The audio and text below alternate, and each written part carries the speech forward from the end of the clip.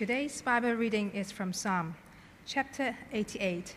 It's on page 478 of the Church Bible. Lord, you are the God who saves me. Day and night I cry out to you. May my prayer come before you. Turn your ear to my cry. I'm overwhelmed with troubles, and my life draws near to death. I'm counted among those who go down to the pit. I'm like one without strength. I'm set apart with the dead, like the slain who lie in the grave, whom you remember no more, who are cut off from your care. You have put me in the lowest pit and the darkest depths. Your wrath lies heavily on me. You have overwhelmed me with all your waves. You have taken from me my closest friends and have made me repulsive to them. I'm confined and cannot escape. My eyes are dim with grief. I call to you, Lord, every day.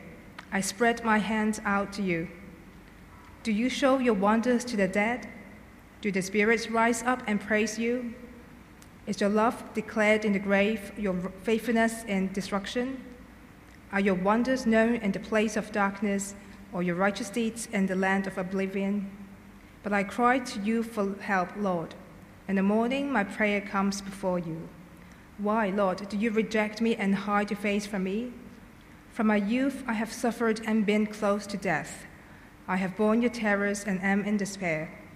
Your wrath has swept over me. Your terrors have destroyed me. All day long they surround me like a flood. They have completely engulfed me. You have taken from me my friend and neighbor. Darkness is my closest friend.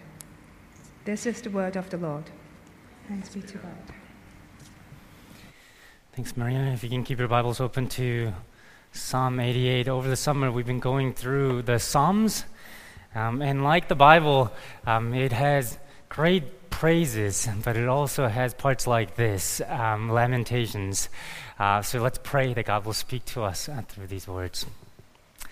Lord, we thank you so much for your word, that it's living and active, and sharper than two-edged sword. And Lord, we pray that you will speak to us through these words. It will shape the way that we think. It will shape our words, that we might have voice to speak back to you with these words. We pray these things in Jesus' name. Amen. Martin Marty is a professor emeritus in the University of Chicago in the religious history department. He was married to his wife Elsa for about 30 years. But he had to watch her shrivel to death towards the end of her life. In her final months, she was just taking medication to relieve pain. It was palliative care to relieve from nausea. In those last days, they had agreed to read the Psalms to each other together at the end of the day. He was going to read the Psalms that are even-numbered Psalms, and she was going to read the odd-numbered Psalms. But on this particular day, on this particularly difficult day, Marty came to Psalm 88, and he just couldn't do it. He just couldn't read Psalm 88, and you can understand why. So he recounts this the exchange in his book. She noticed it, and she asked, "What happened to Psalm 88? Why did you skip it?" "I don't think you could take it tonight. I'm not sure if I could." "No, I'm sure I could not," he said. Elsa asked, "Please read it for me." And so he did. "I cry in the night before thee. My soul is full of trouble. Thou hast put me in depth of the pit, in the regions dark and deep." And then she answered, "I need that kind the most," she answered. Psalm 88 is the darkest psalm in the entire Psalter. And we can understand why Professor Marty wanted to skip over it. The entire psalm is dark, and it doesn't offer any hope. It doesn't offer any praise. Take a look. In verse 3, he's overwhelmed, and he's close to dying, he says. Verse 4, he didn't yet die, but he doesn't have strength. He doesn't have any strength. He can't go on. Verse 5, he feels that he's been set apart with the dead already. He's like the living dead, cut off from God's care. He's isolated, verse 8. "You've taken away from me my closest friends," he said, and he's been made repulsive to them. And think about that. This was Israel. Israel is honor and shame culture where people define themselves in relationship to other people. He's not just a nobody. He's been made repulsive to them. Think about the psychological and social pain that he might have experienced. People don't know exactly what he was going through. Some speculate that he was going through leprosy. There's a physical pain. But not only that, he's been made repulsive. I don't know if you've seen a leper. It's not. I thought maybe I could put a picture of. I just couldn't. I couldn't do it because it was just too. It's too repulsive to put the picture for you to see it. The Bible tells those who are leprous to be cast outside of its city. They're isolated socially, psychologically. And he can't see the point of it all, verses 10 through 13. He questions God's wisdom, perhaps his goodness. He goes, why? Why are you doing this to me? Why do you cast me aside into the land of the dead? People don't praise you when they're dead. If you go to cemetery, there's just silence. Why am I suffering, God? Why do you put me there? And this wasn't some momentary blip in his life. He's been suffering for many years. Verse 15, since the days of my youth. And on top of this, he can't shake off the feeling that it's God who's doing it. If you look at verses 6 through 8, look at the direct accusations that he makes to God. God, you put me into the lowest pit. Your wrath lies heavily on me. You have overwhelmed me. You've taken my closest friends away and have made me repulsive. And it's not like he hasn't been praying. He's been praying. Verses 1 and 2, day and night he cries out to God. Verse 9, he prays every day. Verse 13, he's doing it again. In the morning my prayers rise before you. Why, God, don't you answer? He's been met only with silence. And it's a dark psalm. In Hebrew, the last word of Psalm 88 is darkness. That's how it ends. How are you today? We unthinkingly often answer, I'm fine. When I was learning English, that's how I was taught to answer. How are you? I'm fine. And you? But of course, many of us are not fine. There are times in life when we shouldn't be fine. Right? Failures, breakups, miscarriages, cancer, deaths, divorce, unanswered prayers, injustice, loneliness, isolation. These are part of our lives. And when you're going through it, well, we're not fine. But often in churches, we feel that we have to say that we're fine because we get the impression that there's something wrong with our faith if we're not fine, if we're not praising and joyful. And if there's this picture of reality, we sometimes think that we have to put a smiley sticker over it. Or sometimes in church, we make it feel like it's almost sinful to be not fine, sinful to ask God why he's doing the things that he's doing, to lament and to protest against God. We can give the impression that since God has given us his son, we should always just be praising him. We should always be thanking him. You know, it's like a husband giving the best gift, I don't know, a big diamond ring or something, and you just expect the wife always to be happy from then on. Well, that's not reality, is it? Friends, God knows sometimes we're not fine. And God wants us to be honest in our relationship with him, in our worship to him, because that's what he made us for. He made us to have a relationship with him. And to let us know that we can be sad, to let us know that we can be frustrated and angry, even question his love, his justice. He has put Psalm 88 in the Psalter, in the book, in the Bible. This is divinely inspired Word of God given to us as a gift. You see, most of this Bible is God speaking to us, but Psalms, John Calvin says, is a way for us to speak back to God. These words in Psalm 88 are to shape our words, how we speak back to God. Of course, in the Bible, there are a lot of praises, and we'll see that. But with Psalm 88, he's given us the permission to protest, to question his purpose, question his justice, his sovereignty, his goodness even. And of course, it's not just this psalm. 2/3 of the book of Psalm has some kind of lament in it, right? 2/3. Laments are encouraged. It's not sinful to express to God how we feel. So friends, if you're going through one of these moments, if you're going through an experience so painful, you don't understand why it's happening, you can't get the answer to it, it's okay to speak back to God the words of lament and protest. When you find it difficult to praise God, it's okay not to. We don't disappear. You know, I don't know if you've met somebody so big, such a big personality or something like that, and you meet this person. They're the ones who do all the talking. They're the one that sort of swallows you up. Well, God's not like that. We don't disappear in God's greatness. In God's greatness, what He does is He comes down to our level and He asks, "How are you?" Right? He listens to us.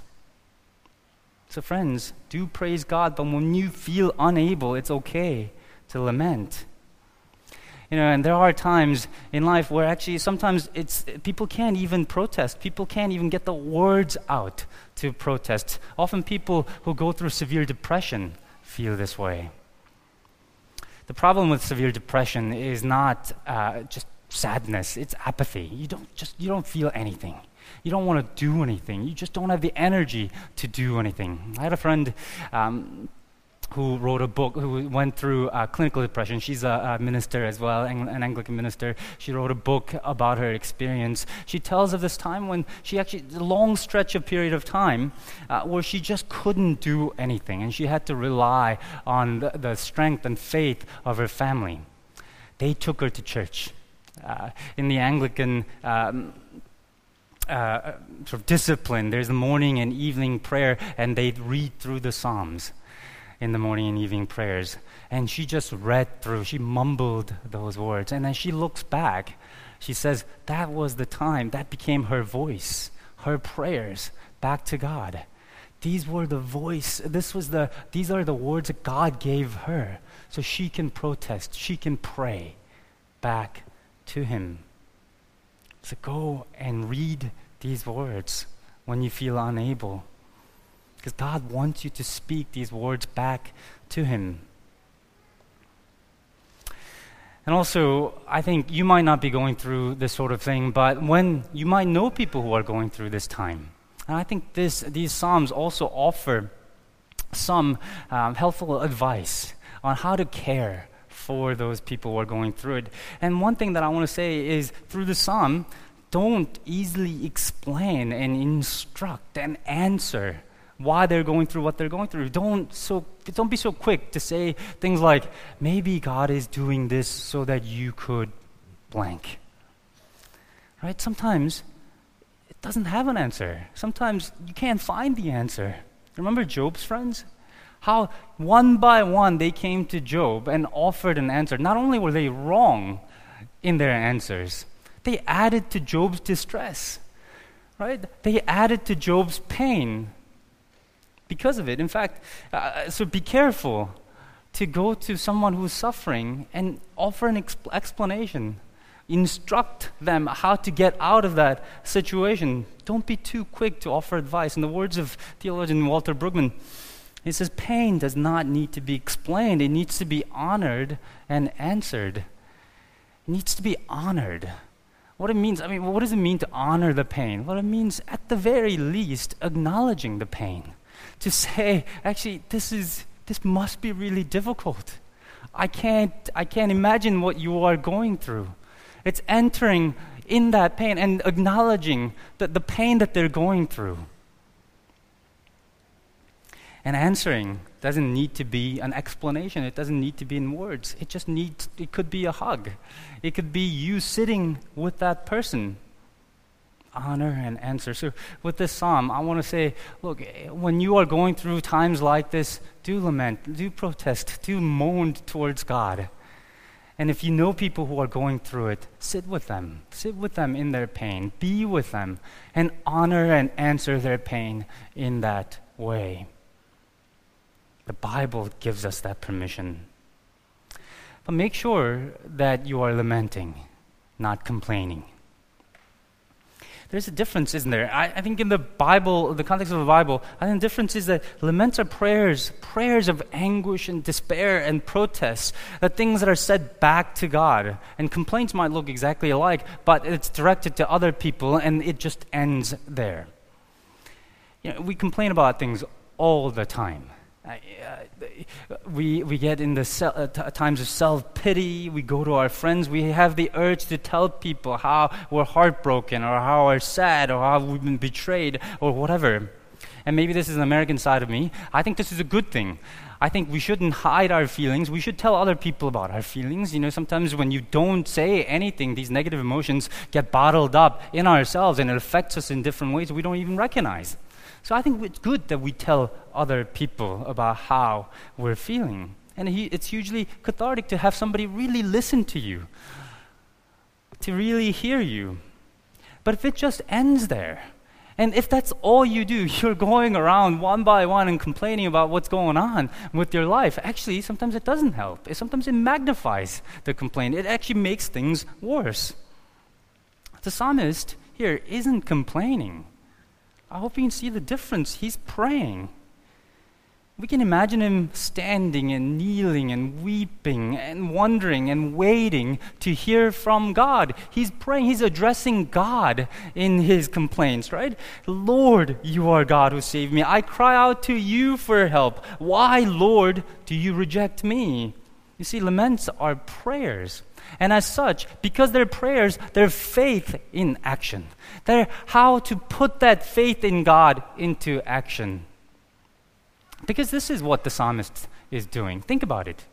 He's gone through this experience that he cannot be explained, right? An evil that cannot be explained. He doesn't understand why this is happening, despite that he's going back to God.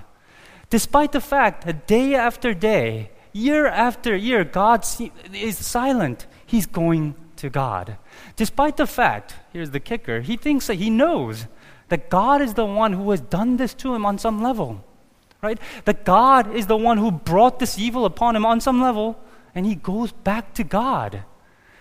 What he's doing is he's putting his faith in action. He's saying, God, you are good. You are just. You are love. Despite all of this, I know that is true, and so I come to you and cry to you for help, because you wouldn't go to a dictator. You wouldn't go to an evil person with these things because they'd laugh at you. But as you go to God, what you're saying to God is, God, you are good.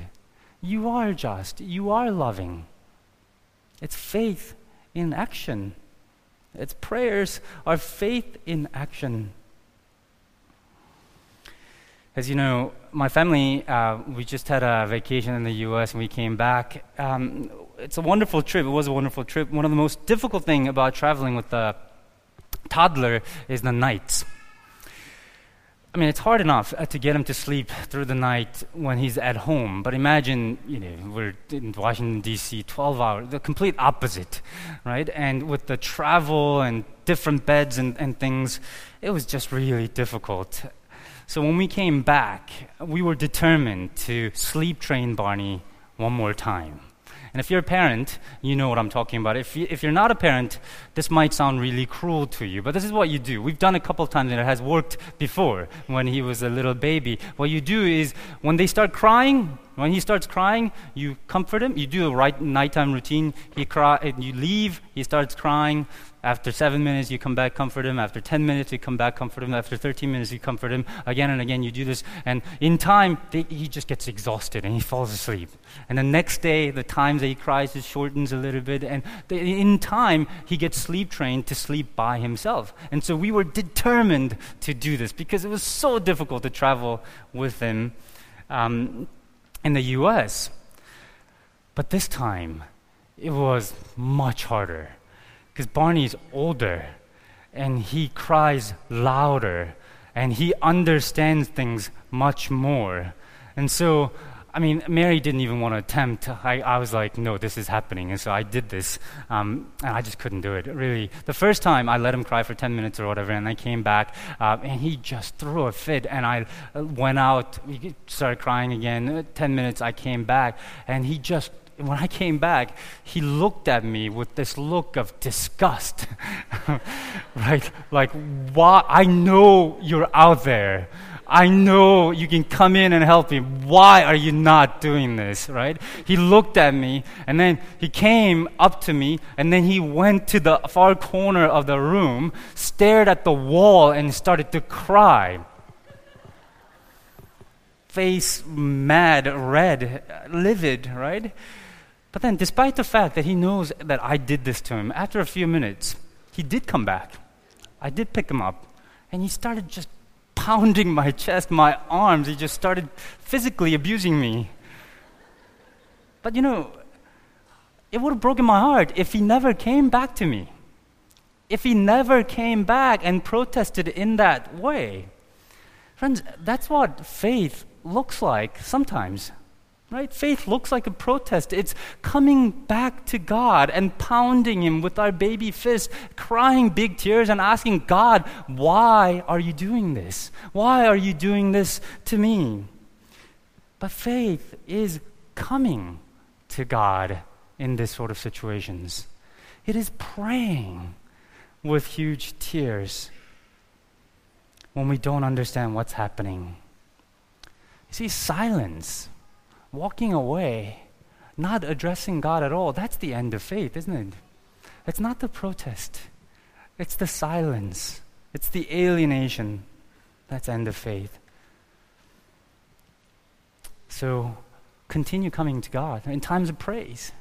But at times when you're hurting, come to Him. I told you earlier that in Hebrew, the last word in this psalm is darkness. Darkness. Often darkness seems definitive, like it's something that will last forever. But let me tell you the good news. Darkness in God's world does not have the final say. It doesn't even have the final say in this book, in this book of Psalm. If you have your Bibles open, scan over to Psalm 90. Because you'll see that Psalm 90 begins book number 4 within the book of Psalms. I don't know if you knew this, but book of Psalms is divided into 5 different books mimicking the Pentateuch. And what it is the editor who's compiled this actually put it together with a purpose, with the message that runs throughout the book. And you see, the first 3 chapters introduce the problem. That's where the lament psalms are found. The laments and protests are mostly found in books 1 through 3. And book number 3 is the lowest point. If you have any doubt, beginning of book number 3 is Psalm 73. If you go there, it'll ask the question, why is the wicked prospering? Why, God, aren't you doing anything? And you see, Psalm 88, 89 is the lowest point. But as we turn to book number 4 and 5, from Psalm 90 and on, thanksgiving and praise become the dominant theme of these psalms. If you turn to almost any single psalm in book 5, it's just praise. It's just praising God. You see what he's saying? I mean, you've heard this in the last couple of weeks. We preached from Psalm 100 and 103. 100 said, "Shout for joy, the Lord, all the earth." 103, "Praise the Lord, my soul, all my inmost being, praise His holy name." Almost any psalm in book 5 is like this. You see, the book of Psalm overall carries this message. There are many reasons in life why we will protest and lament. There are many things that will cause us suffering. And there are times when God will seem silent.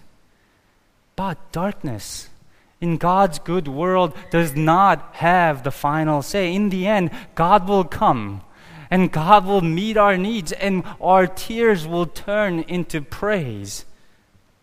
That's what we see in the book of Psalm, and that's what we see in the Bible. Remember, darkness does not last forever. The light shines in the darkness, and the darkness has not overcome it. John 1:5.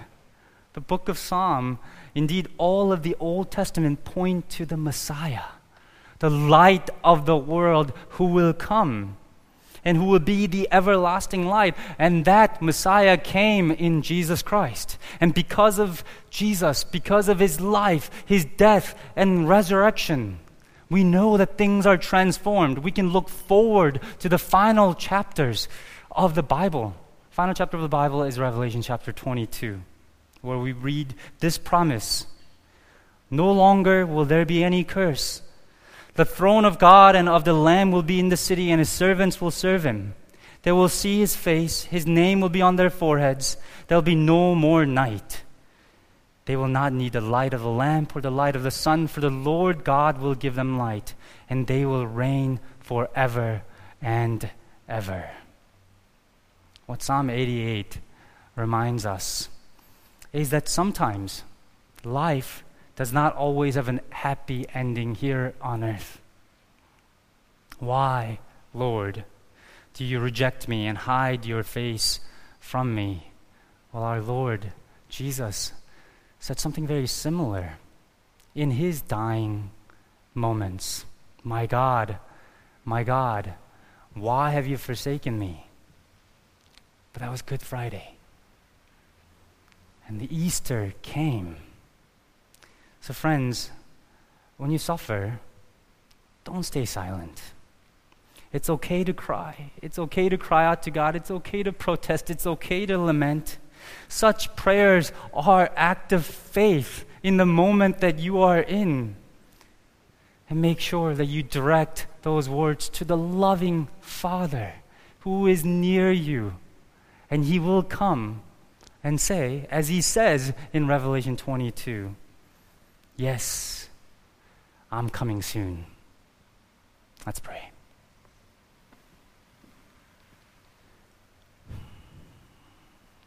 Lord, we come before you in the context of this broken world where sin and death, injustice reign. We see it in our lives. We see it in the city of Hong Kong. So we come to you. We cry out to you. Lord, we pray that in our distress, in our pain, you would meet us, that you would answer our prayers, that even when you are far away, when you feel far away, Lord, we pray that we'll come to you in faith. We'll be a church that cries out to you, to our loving Father. And Lord, we pray that we'll always be a church that hopes in the good news that you've given us through Jesus Christ. That there will be no more pain, no more suffering, no more darkness, that indeed you are coming soon. Help us to look to you and hope in you. We pray these things in Jesus' name. Amen.